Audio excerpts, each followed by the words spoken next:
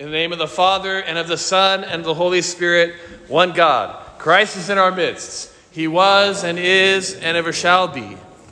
This morning we heard this genealogy, this list of names of Jesus' relatives, these long names of names that I have a hard time pronouncing. And this genealogy, which we always in the Orthodox Church read the Sunday before the Nativity of our Lord, this genealogy is very important because in itself it expresses the good news. It expresses the gospel. Why did St. Matthew write this long list of names of these various people? Why did St. Luke in his gospel do the same thing?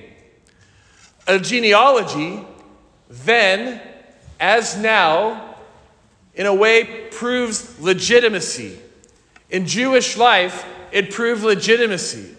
The genealogy, who your parents were, who your father was, proved if you were a member of the tribe of Israel. Who your mother is, proves if you are a Jew.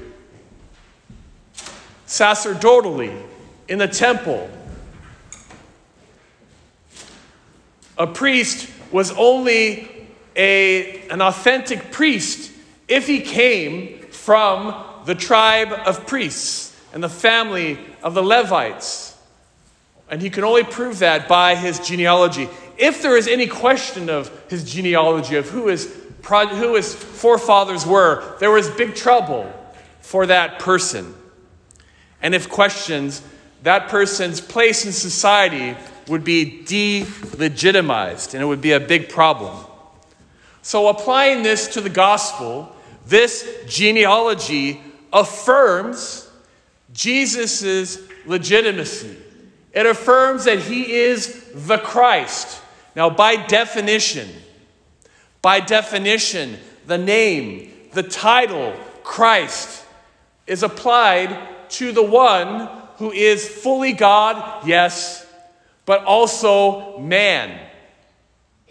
If Jesus Christ is not fully man, he would not be the Christ. When the apostles went out to spread the good news around the Holy Land and around the rest of the world, the people had no problem accepting that Jesus Christ is God. But they had a big problem. They had an automatic aversion to almost by impulse, that this teaching that Jesus Christ is a man. There are many heretics, even from the beginning of the church, that taught that Jesus was, yes, God, but somehow his manhood, that he was a man, is somehow not true. That Jesus was some kind of fleshly hologram that appeared to be a man. And the church from the beginning has said, no, that's not true. That Jesus Christ is God and that he is a man. Know that the gospel, the good news of the Orthodox Church of Christianity is precisely this truth, that Jesus Christ was born a full human being in every way that you and I are, except that Jesus is without sin. So the heretics taught that God would never degrade himself, never lower himself to take on the flesh that we have. He would never do it. But again, that's precisely the gospel. That God took on our flesh, lowered himself, condescended to become like us in order to dwell with us and to heal us and for him to be our God and for us to be his people. And by that we shall be saved. Do you know what the name Jesus means, by the way? We should probably know these very, very basic terms in case you don't know. Jesus' name means God saves. And the word Christ means the anointed one. So when we say Jesus' name, we're actually saying a sentence of who this person is. Jesus Christ, God saves, God's anointed one. So this is what we read and remember when we read this long list of names, that I have a hard time pronouncing these names.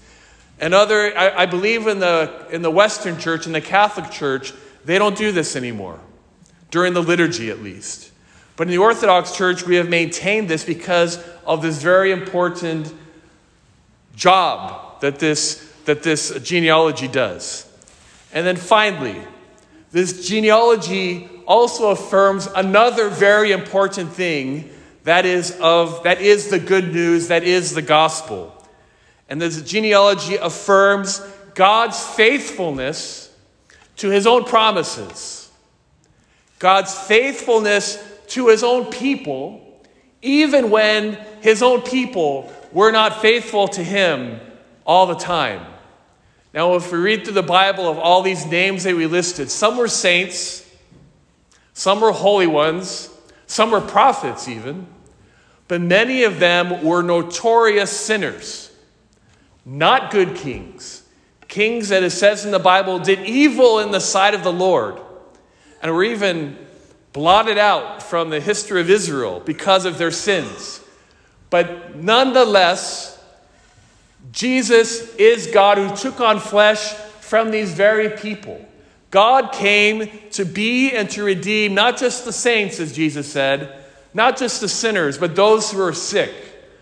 All of us need salvation, and Jesus really entered into mankind in order to save it, redeem it, wash it, cleanse it, heal it, raise it from the dead, forgive of sins, and to bring as many people as he can who want to enter into the kingdom of heaven with him forever. Forever. Our God is such a good God that he wants to be with us all the time. And so we have been given this invitation, as we spoke about last Sunday, to look at this, to learn about God, to know him experientially in our lives, and to be with him as you are here today, and you do for the rest of your days outside, that we want to be with him in body and spirit all the time, every day of our life. This is the gift of the Nativity. This is the treasure that the Lord has given us, and may we accept this treasure with joy, faith, and gladness.